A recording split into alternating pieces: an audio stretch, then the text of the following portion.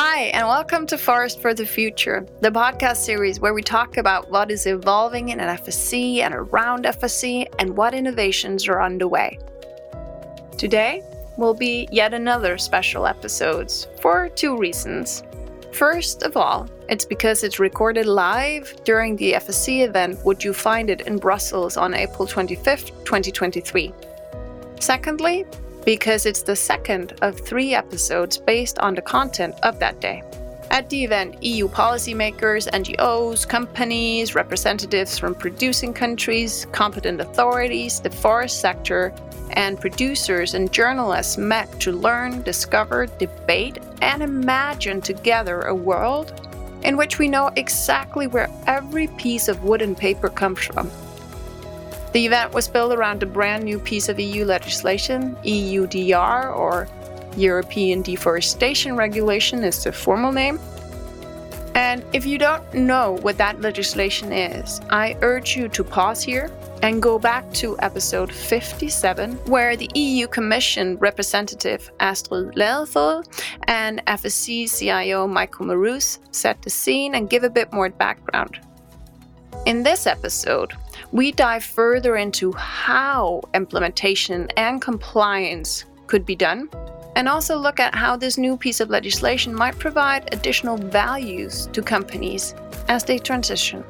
On the panel, we have Jade Saunders, Executive Director for World Forest ID, Joanna Nowakowska, FSC's Systems Performance Director, Anke Schulmeister-Oldenhove, who's a Senior Forestry Policy Officer at WWF Europe, Annie Adams, who's an Independent Senior Advisor for Kingfisher, and Irene Rodríguez, who's a Senior Manager for EU Affairs at Planet. The session was moderated by Mariam Zaidi, and I will let Mariam take the word from here. Okay, welcome back to everyone in the room. And of course, you'll be ready with your questions for our lovely female-only panel. Round of applause for that, please. Okay, so this panel is really about hearing the different perspectives. So the environmental, the social, the economic, technological, from all of, various stakeholders. We want to hear their voices with a special focus, of course, on the wood sector and how they can see it all working and perhaps offer advice on how to improve it. As I said, there will be a massive opportunity for all of you to ask your questions. And considering we have a female-led panel, I'd like to see lots of women raising their hands to ask the questions too. Solidarity, ladies, come on. Okay, so with that, let me now introduce these lovely ladies next to me. So we have Anke Schulmeister-Oldenhove. She is the Senior Forest Policy Officer at WWF EPO. We then have Irene Rodríguez, Senior Manager for EU Affairs at Planet. Then we have Annie Adams, Independent Senior Advisor at Kingfisher. Joanna Nowakowska, who's Assistant Performance Director at FSC. And then we have Jade Saunders, who's Executive Director at World Forest ID. So with that, let's hand over to Anke for the opening sort of presentation. I wanted to give you actually 3 numbers. One is 2020, one is 2030, one is 2023. 2020 was the deadline under the Sustainable Development Goals to halt deforestation. The whole world had committed to stop deforestation. Look where we are today. 2030 seems to be the new kid in town. So that's the new date by when we want to stop deforestation globally. Hooray. Let's maybe have a quick check-in on 2023. So this year is 4 months old. We already had 2 large forest fires in Europe, one in Spain, one in France, already raging. We have droughts in Italy, in France, parts of Germany, UK, and we're expecting record temperatures again for the summer. So if anybody tells me climate change is not here, let's go and have a coffee afterwards. Why do we seem to be able to be so good in tracing back our commitments, but it seems to be so difficult to trace back where our timber sources come from? And I'm a bit puzzled there because, yes, we are now talking about going back to plots of land, something which the NGO community, including WWF, supported. But traceability, for all those of you in the room who deal with timber, should not be something new. Because this is something the EU timber regulation, who entered into force in 2013, to give you a 4th number, required from you. Knowing which country the products came from, no matter whether it was for roundwood or for paper or for other, and for risk regions, already the regions going below it. So it is not something that is totally new. Yes, this law is asking for more. Why is it asking for more? Because we had the EUDR regulation and we realized, as some lesson learned, if you are not going more granular, it's not going to work.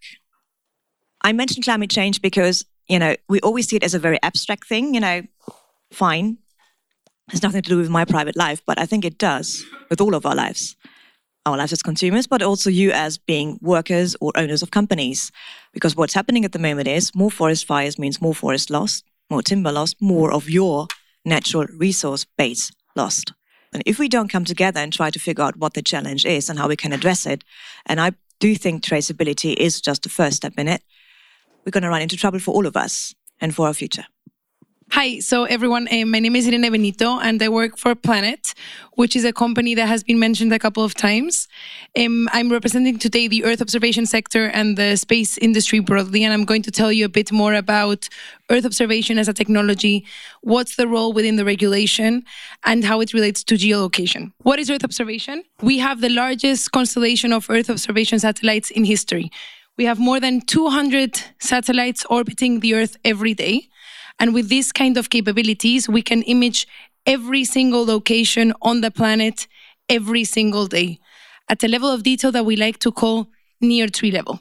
Today, we have the technology on the commercial sector to provide, in a way, a line scan of the Earth on a daily basis. We have in Europe, you will probably hear about the Copernicus, a program which is fantastic, and it's also made reference to in the regulation. Copernicus, the equivalent satellites, Sentinel-2, are also for free, so it's incredible. And they're providing a line scan of the Earth every 5 days. And this is, of course, incredible because with this kind of technology, merging commercial technology with publicly available technology, you can really detect changes in the Earth in near real time. And this is, I think, unparalleled, and it's an incredible step forward in terms of monitoring capabilities for humanity. And we are so excited, and me personally, but also as a space community, that the Commission has really taken leadership globally, not only in the ambition to preserve and to protect the world's forests, but also to leverage what is available technologically in an area that is not super obvious. I mean, not everyone carrying out environmental regulation is a geospatial expert, but they have really gone as far as taking the technology that is available really at the forefront of technological development, both commercially and publicly, and making sure that the regulation in its ambition reflects what is feasible, but also in its implementation phase. However, of course, we cannot stop here. We need to make sure that not only we have these tools, but that we make sure that those that will be responsible for implementing the regulation, but also those that are subject to the regulation, will be able to access these tools and will be able to actually be successful with the regulation. Because if we're not successful, we will not create the global leadership that we're hoping to start at the EU level and hopefully globally to really protect the forests. Annie Adams, I'm here in an independent capacity, but also an advisor to Kingfisher PLC, which is a founding member of FSC, and founded it to help combat deforestation, which is why we're still all sadly here, as we've noted.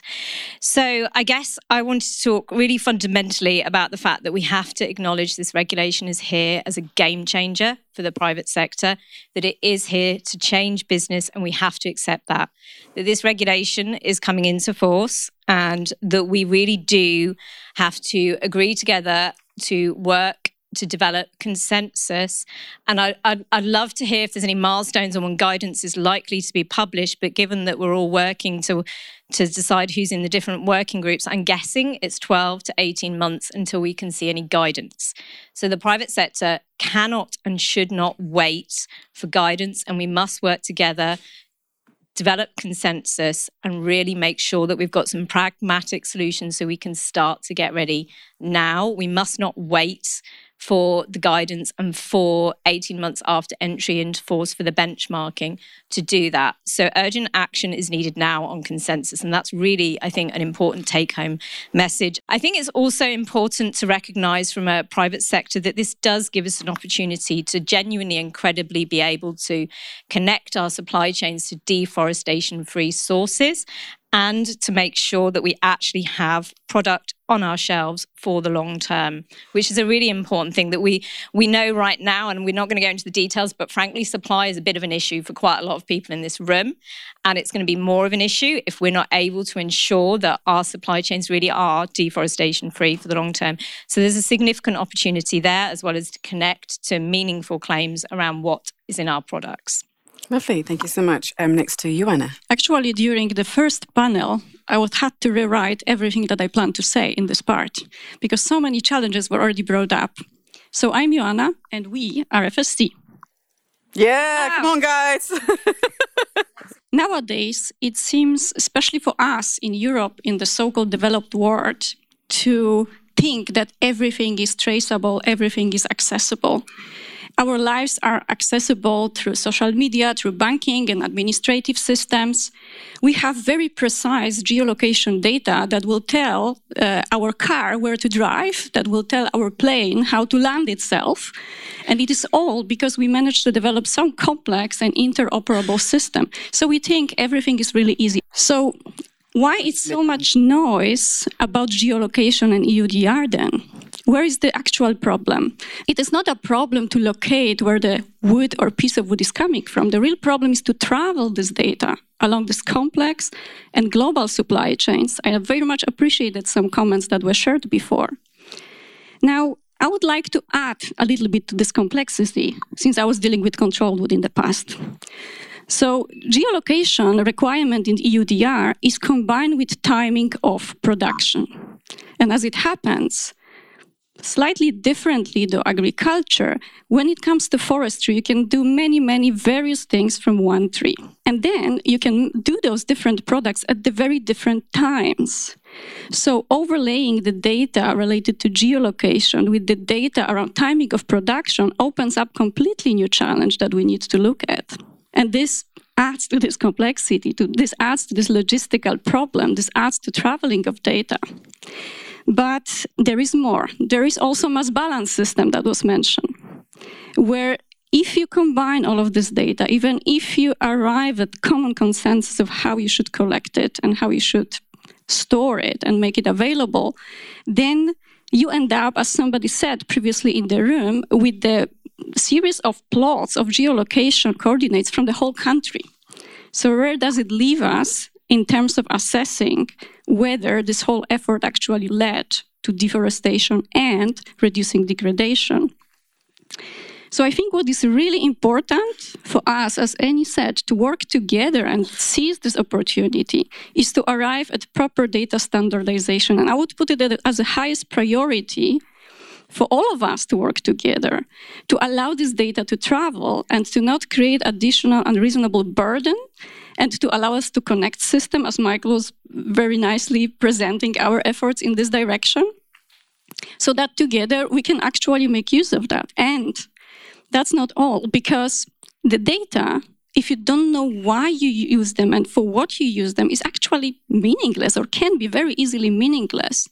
So if you want to have a data, you first need to know why do you want to have it. And this is the aspect of monitoring and evaluation system that I think it's also another fantastic opportunity behind the regulation.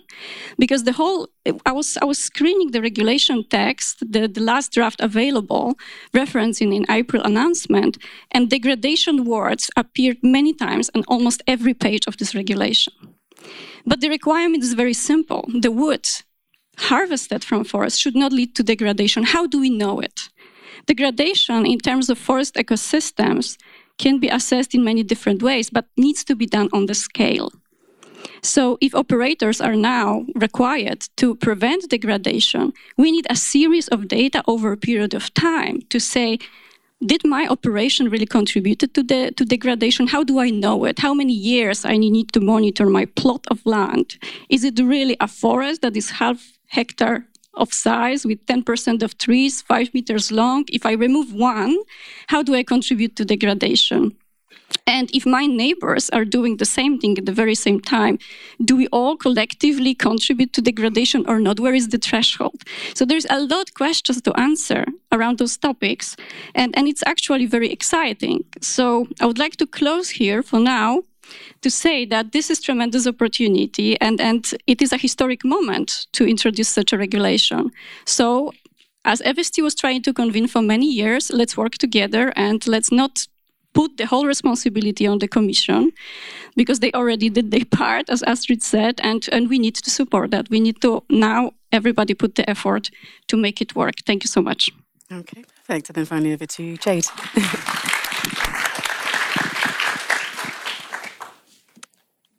Hello, my name's Jade Saunders. I'm the Exec Director of World Forest ID. Thank you for inviting me to be here. World Forest ID is a fairly new organisation.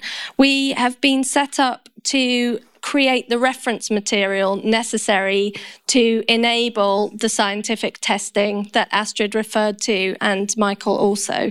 So I think I will speak from the perspective of an organisation whose mission is to create a new data set that can make this, the ambition behind the EU deforestation regulation, real.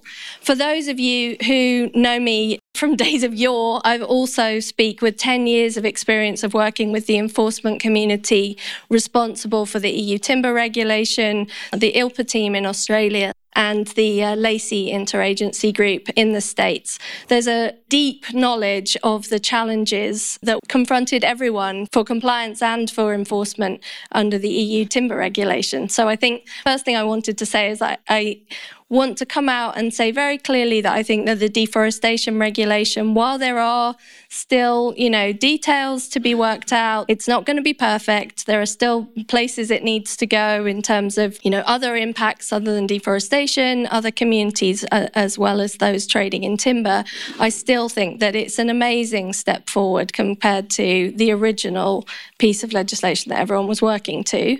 So I think that's really important. And I think it's important also to understand it in the context of many other pieces of legislation that are aiming to achieve the same thing, which is accountability for supply chain impacts. I know that there are people in the room who feel like their particular industry, their particular sector, their particular supply chain is being kind of unfairly targeted, is going to be put under undue pressure. But the reality is that this is something that's happening across the board. It's happening with human rights, it's happening with carbon, it's happening with biodiversity, all of the global supply chains that we are all involved in as operators, regulators, and consumers are being subject to a level of scrutiny and accountability that they never have before. And that's for a reason.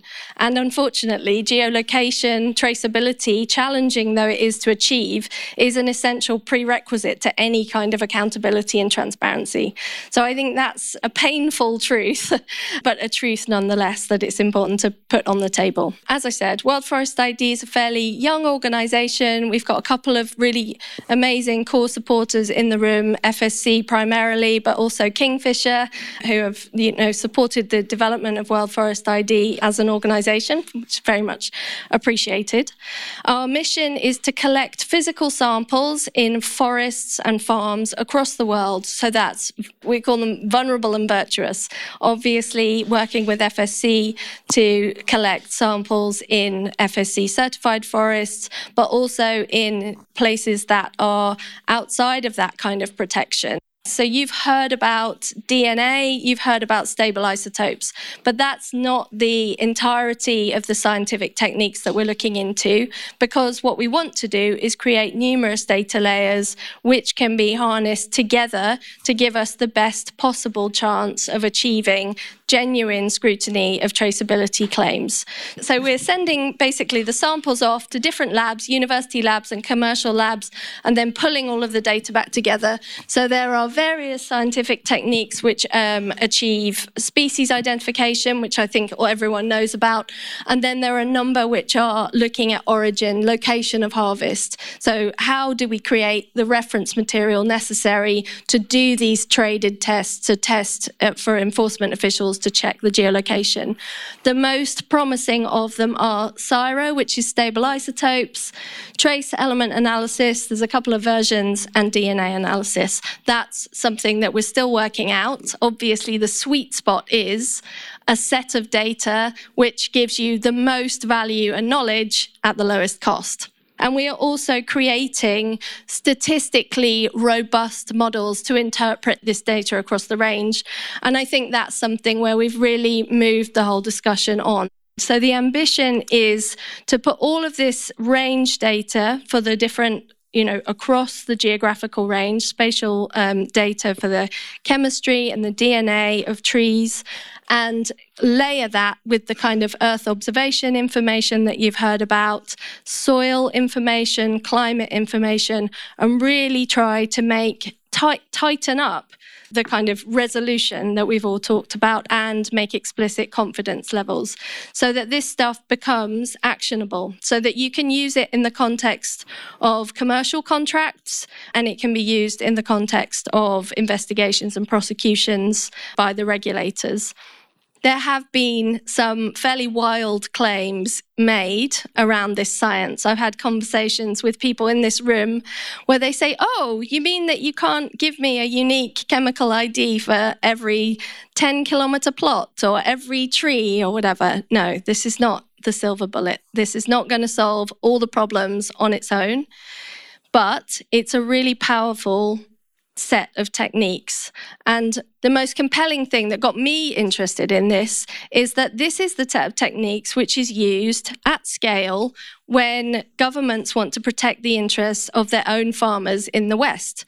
So there are databases for strawberries that show that they come from farms in Estonia versus farms in, across the border outside the single market. There are databases that protect the appellations for wine. It's possible to create these databases. It's possible to, get governments to fund these databases, and it is possible for corporates to use them at scale. I've had conversations in the sustainability offices of large food retailers where they say, oh, this sounds really expensive.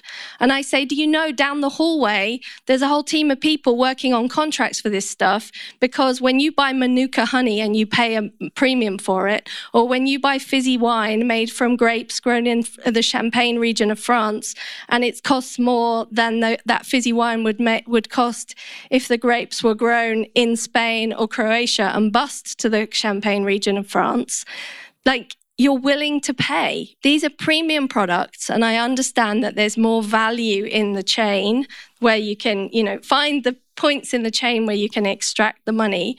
But this is the difficult truth, is that it is going to cost more to manage supply chains with this degree of traceability. And that's, I guess, I started with a difficult truth and I'll end on another difficult truth.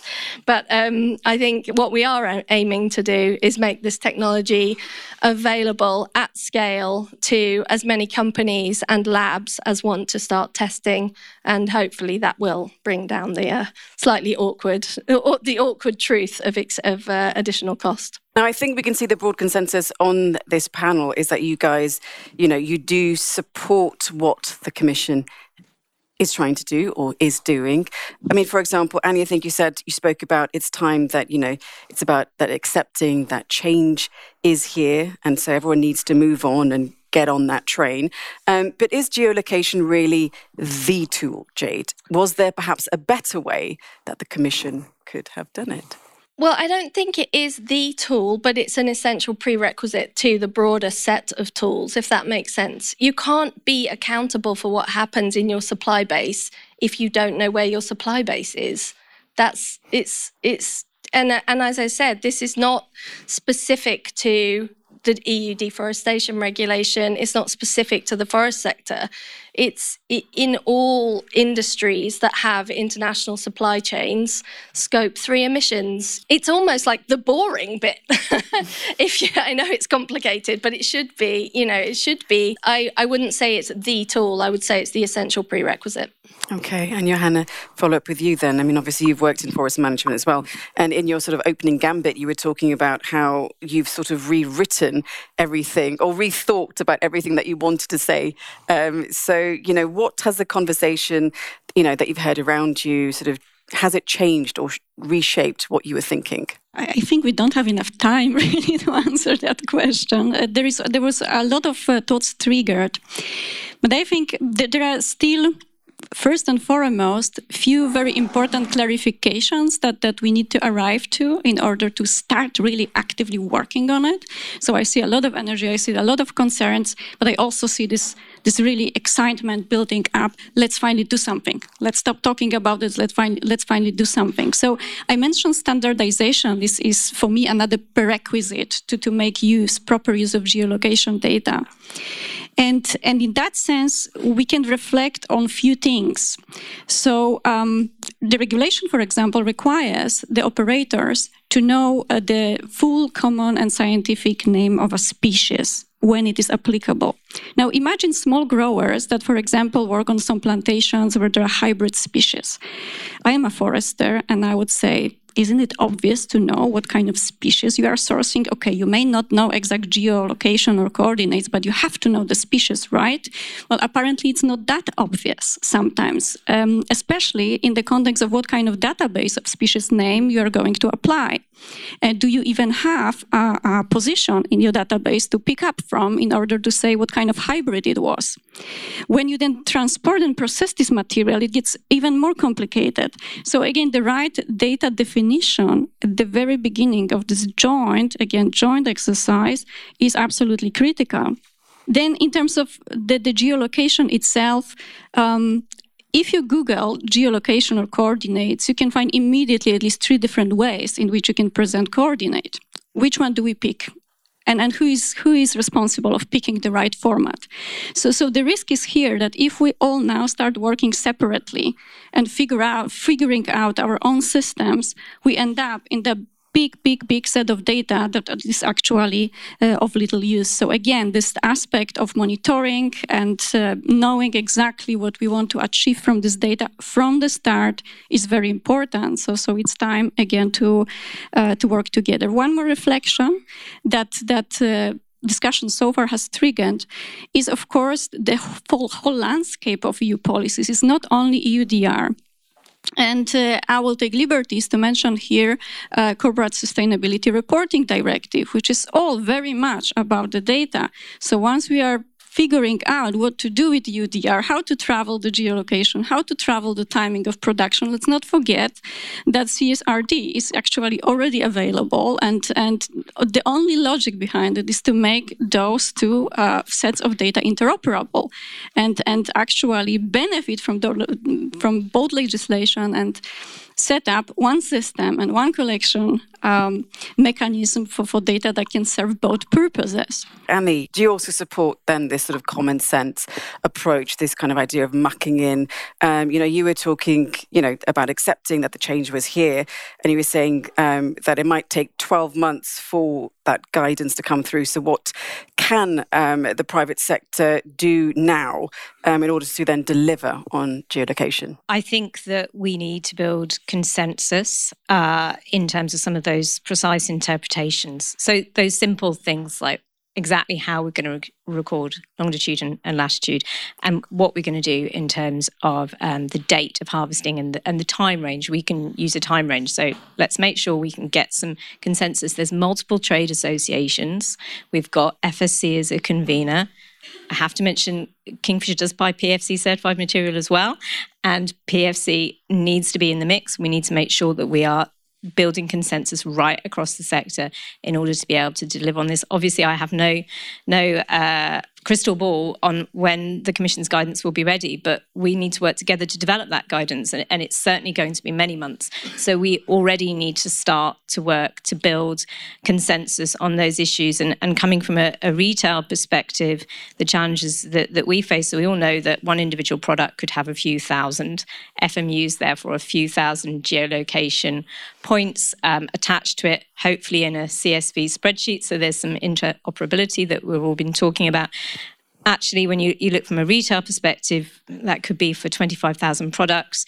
It's only a few thousand if you look at your batching, but when you repeat that over a year, we could be looking at up to 2 billion lines, potentially. So actually building some consensus and making sure that we really are very clear on our interpretation. Trade associations can work together with the conveners like FSC to make sure that we can agree on some really simple interpretations and get moving, because we're going to see this publication in the next few weeks, almost certainly.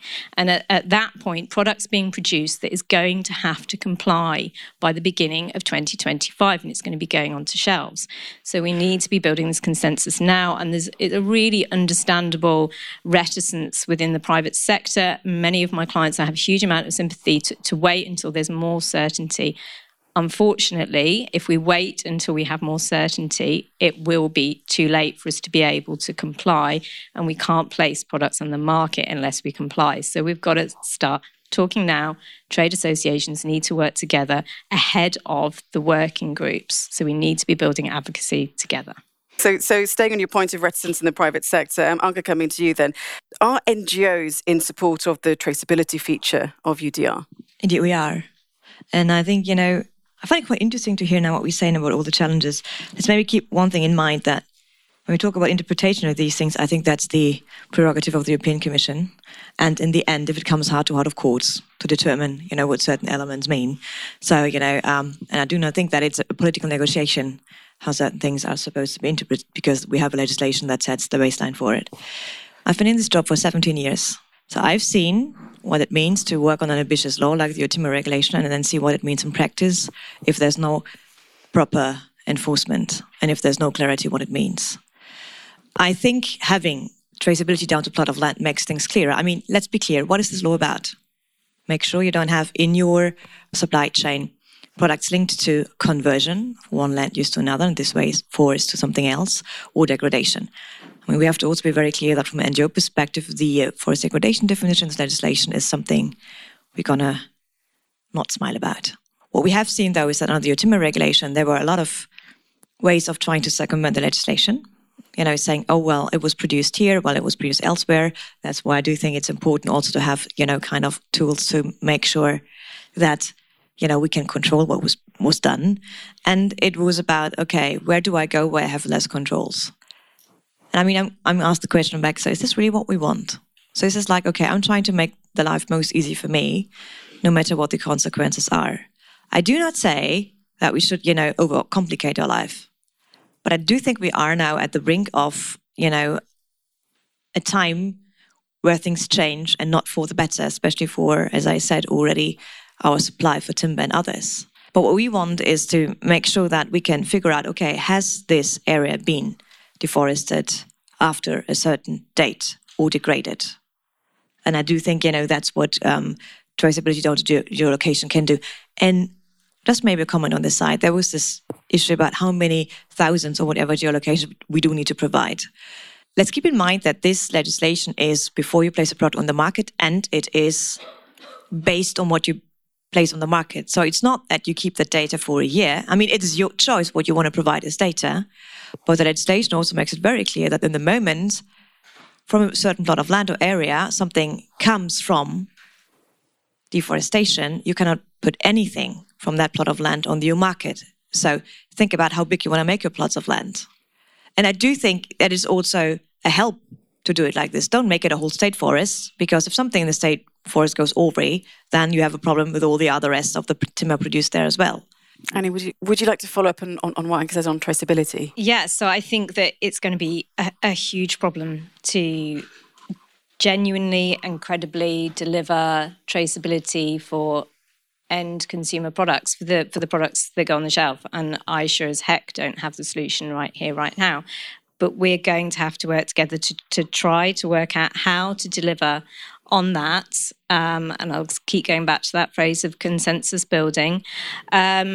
And admitting the complexity and the difficulty that the private sector are absolutely going to face on delivering that, and considering how we can be pragmatic where, for example, we can see that we are getting enough traceability. We've got the geolocation, we've got verifiable data to confirm that geolocation, such as WFID might be able to provide. How can we be pragmatic in the level of information that we check on traceability where we have homogeneous risk at, for example, a subnational level, and whether we do need to go and check traceability for each individual plot of land back from a primary or secondary processing point back to those individual forest owners. If we have demonstrated homogeneous negligible risk, then I'm not sure the answer actually is to have that level of granularity. So it's also about that key phrase of granularity and also of precision, and trying to come together to work out how far we really need to take this to deliver effectively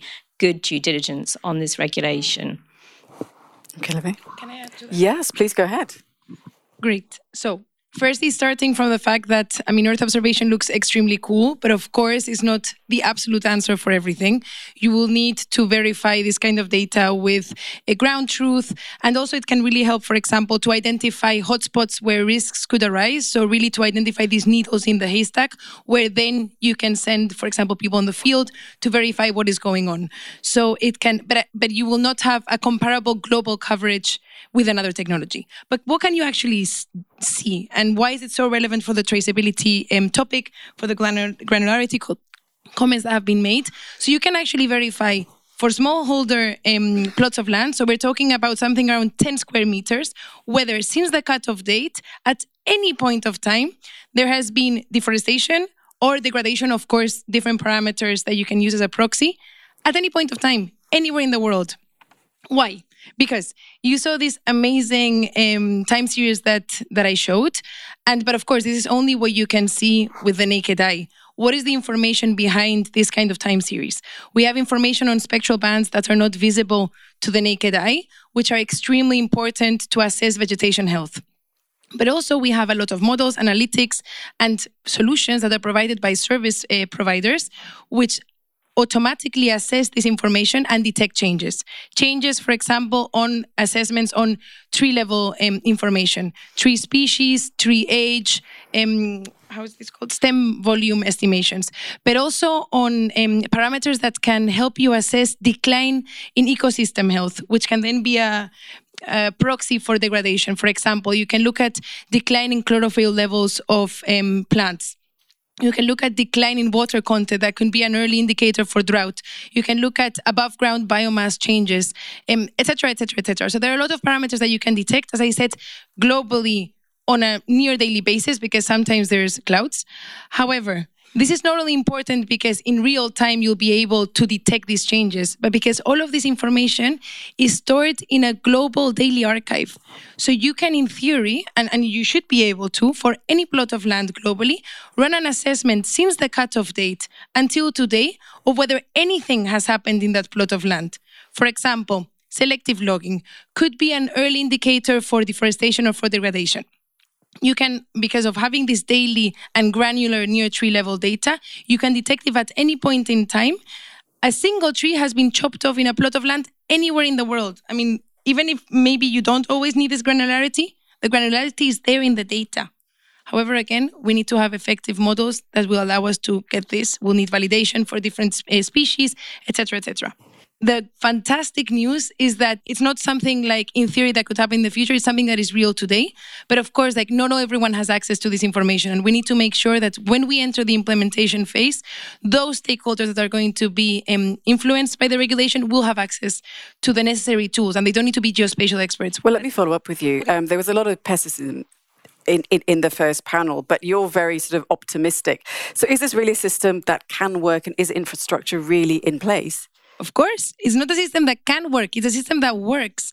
And we go back to geolocation being essential prerequisite. So of course, we can do amazing things to assess what is going on, land use conversion. You can look at species, etc., etc.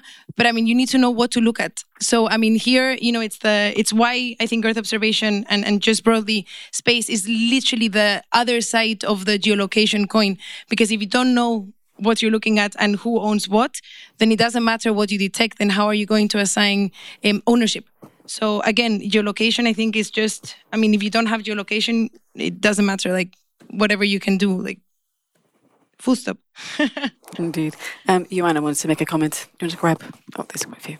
Go ahead. Thank you. So I will be continuing granularity. One of the very intriguing parts of regulation for me specifically is definition of the plot of land, because it does speak about the fine scale of real estate property, but there is the end in this definition. And this end is followed by homogeneity in terms of assessing risk of deforestation, and for wood products, it means risk of degradation. And in forest management, when you look at the risk of degradation, you usually go wider. And I would like to follow up on this issue of granularity versus how to make it work, and what the due diligence really is. What is very important component of the due diligence as a part of this regulation and its implementations are actually good risk assessments. So that's one of the very important tools that we can use and refine to help us implementing EUDR. As you probably know, FST has around 60 risk assessments at the moment available. They were done old manual style. But now we are in the revision process, and we are already looking at this instrument in the light of EUDR and also other EU policies to make it much more data-driven, much more accessible, and being able to be updated quickly according to changing conditions. Also, in the light of European Union ambition to monitor regulation, to change the risk designation on the periodical basis, to use the data on continuous basis. So. The risk assessment, the good, really properly done risk assessment based on technology, based on objective data, can be a very important instrument supporting this whole regulation. And we are very much looking forward to deliver this instrument, the next generation of our risk assessment. Thank you. But let me just follow up with you. Is it easy then for FSC to update your normative requirements then to align with EUDR? Well, we can say that updating normative requirements technically is very easy. You just write new standard and you publish it. But you make it sound really, really easy. But it's again, isn't it obvious to know your species of wood, or isn't it obvious to know where this piece of wood is coming from? So yes, technically it's easy, but FSC particularly is a convener. It's a chamber balance organization where we try to really agree with our stakeholders on what should be in the standard. And that's what we have been doing for the last 30 years. So I think if we are really experienced in dialogue and exploring and hearing people, and we have even I can bet that Astrid probably will sympathize with me. We have a saying during standard setting that if everybody leaves the room unhappy, it means that we achieve some consensus, because equal amount of voices and concerns were probably heard.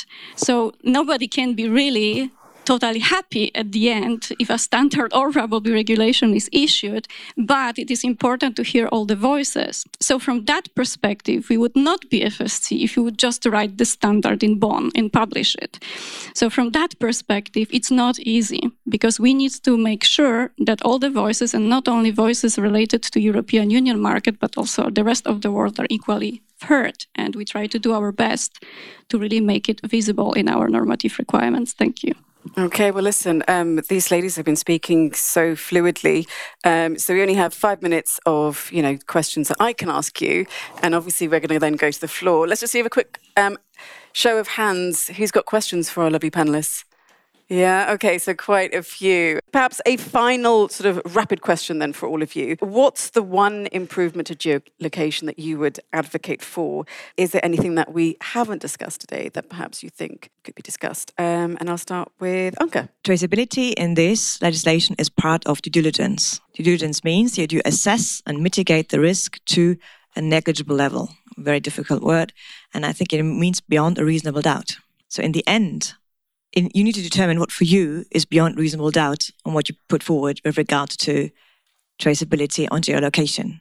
When are you going to be beyond a reasonable doubt secure that you want to put this product on the market? I think this is the question you need to ask yourself along the whole process. Okay, so I think trust is a really good thing to pick up on here. And I think that is an opportunity for the private sector to build trust.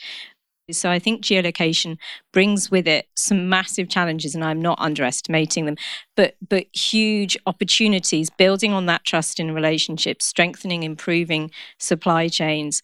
And for example, once we've got the single window environment operating 5 years after entry into force, something like that, I'm really hopeful that we'll actually see much less very high-risk product coming into the EU, full stop. That's really good for all of us. The more I hear from exporters or from people working with farmers, it is clear that many people already, these plots of land at the coordinates are already clear and localized in most cases. However, the issue of trust and of traceability, I think, remains.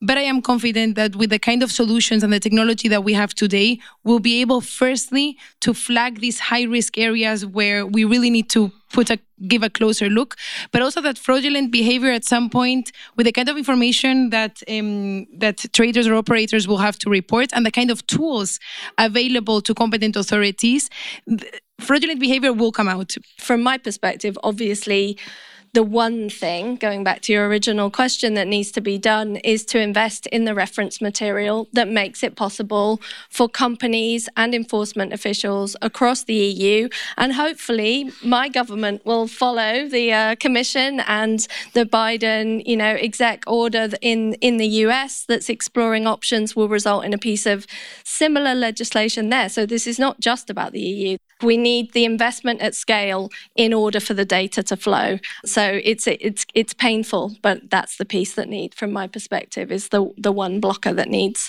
booting out of the way. I will close saying that it's really, truly historical moment, for sure for FST, and I'm sure for many of us. And that something that doesn't challenge you doesn't change you. Mm-hmm.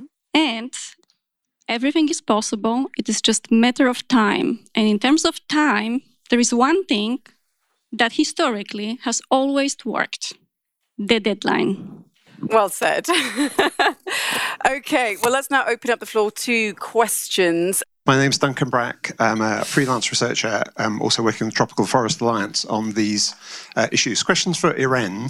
I've sat in 2 presentations in the last few months from traders sourcing commodities from potentially deforested areas, who both said you can never rely on satellite imaging, particularly where you're seeing a mixture of deforestation and forest degradation and planting of commodities that are themselves grown on trees, like cocoa or palm oil.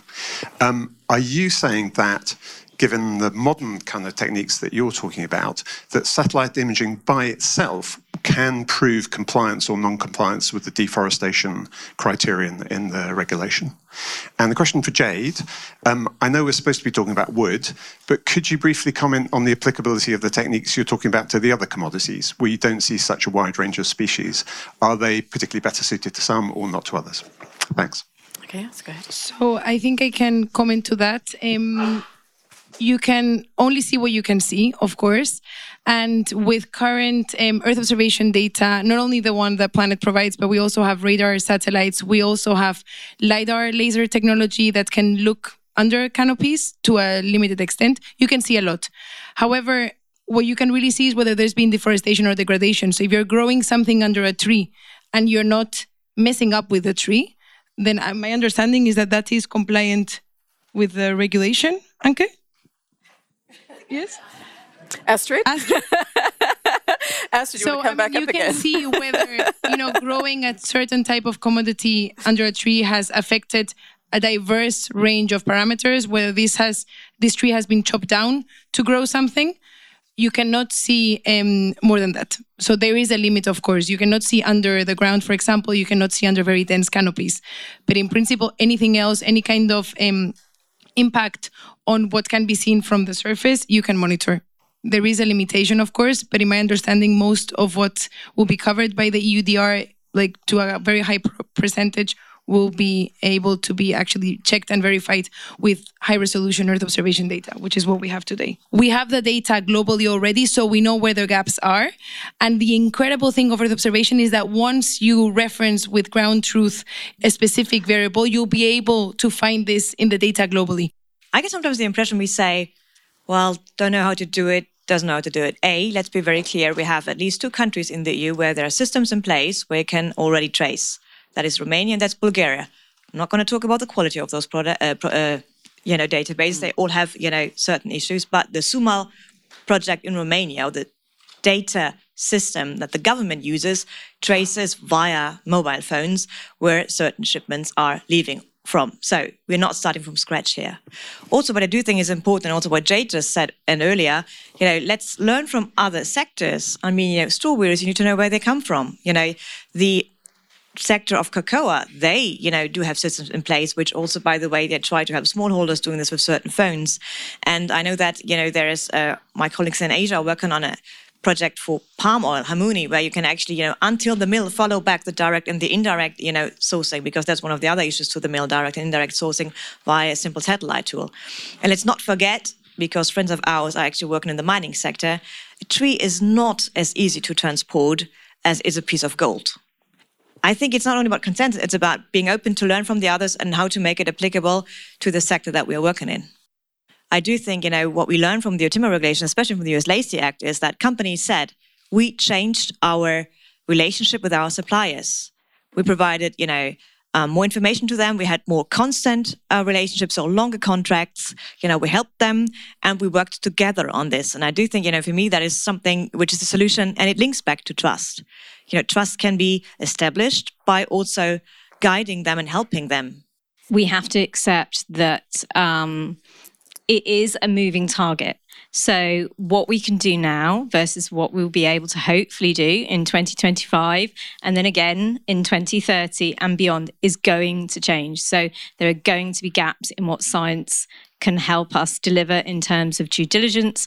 We're going to have to be pragmatic. Some of the products on the shelves in stores across Europe, we are not going to be able to use science right now to tell us whether or not it's deforestation and certainly whether it's degradation free. So we're going to have to be pragmatic and work together with our suppliers. And that comes back to that point of consensus, that we have to be able to agree together what it is that we're trying to achieve and trying to be pragmatic, accepting the gaps that we currently have, particularly in the composite supply chains. Kasper Kopp from an Amazon initiative, and I'll dare put forward a question on behalf of the forest managers and operators in the Amazon.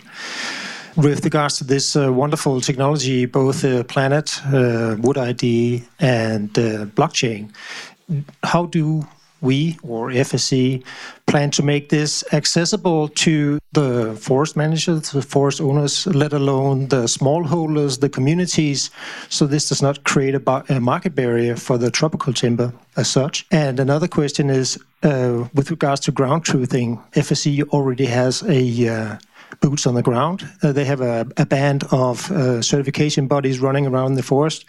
Can this be used for ground truthing? What is your ideas about this, so that the forest managers can benefit from this third-partification going on already? This is a wonderful question. Shortly, quickly speaking, yes, we hope so. Yes, we want to be solution and we want to be meaningful solution for all of those challenges. And indeed, we have strong assurance system with established set of professionals performing audits in certified forest, in certified supply chains. There were actually initial ideas to collect samples for Wood ID through auditors. It's not idea that necessarily have to be abandoned. So FSC is currently working intensively of looking at our normative framework, identifying where the exact gaps are, because the larger gaps we already can recognize, or we can recognize how our system is set up today versus what kind of solutions we want to become in the context of EU policies. So we want to improve our system and definitely provide opportunity for our stakeholders to be responding to EU policy challenges. I'm Maureen Alves from Brazil, Klabin, pulp and paper sector. My question is regarding something some of you mentioned about the machine learning that is needed to trust or can use properly all these new tools we have available. How do you think that this machine learning will fit in the timeline we have from now? Do you believe that we will be really able to trust those tools properly? So when I talk about machine learning, it's not some kind of notional future robot scary thing. It's the data processing that we are doing right now. I think that the models will increase in sophistication over time, but it's not like this is something that will come to fruition in 10 years. I'm talking about a set of geoprocessing information that's being built and is yielding results at the moment. Does it surprise you, though, that you hear so much sort of tech adversity? A little bit, although I have a 13-year-old daughter who's just started writing her school essays with ChatGPT. So I've got like the two ends of the spectrum to deal with. No, it doesn't surprise me. I mean, change is hard for people, right? And tech sounds expensive, and everybody's facing economic constraints, and, and it's hard. Unfortunately, our comfort space is resulting in unprecedented and existentially threatening deforestation. So on many levels, it's time to get out of that comfort space. And with those words, we wrap up this second episode of 3 on EUDR based on the Would You Find It event in Brussels. Let's hope that the intentions of our panel come true, that we will be able to find smart, scalable, and pragmatic solutions in time and be able to truly halt deforestation and forest degradation through a combined effort. In the next and final episode, you will hear much more about how this new legislation might support the reduction of pressure on the world's forest, but also, what does this piece of legislation actually look like if you're from the countries where we're sourcing all of those products? Remember to subscribe to Forest of the Future if you want to get notified of new episodes where we dive into other innovations within FSC and the world of certification and sustainable forest management. You can also always get in touch with me on podcast@fsc.org. I'm Laura Worm, and this was Forest for the Future.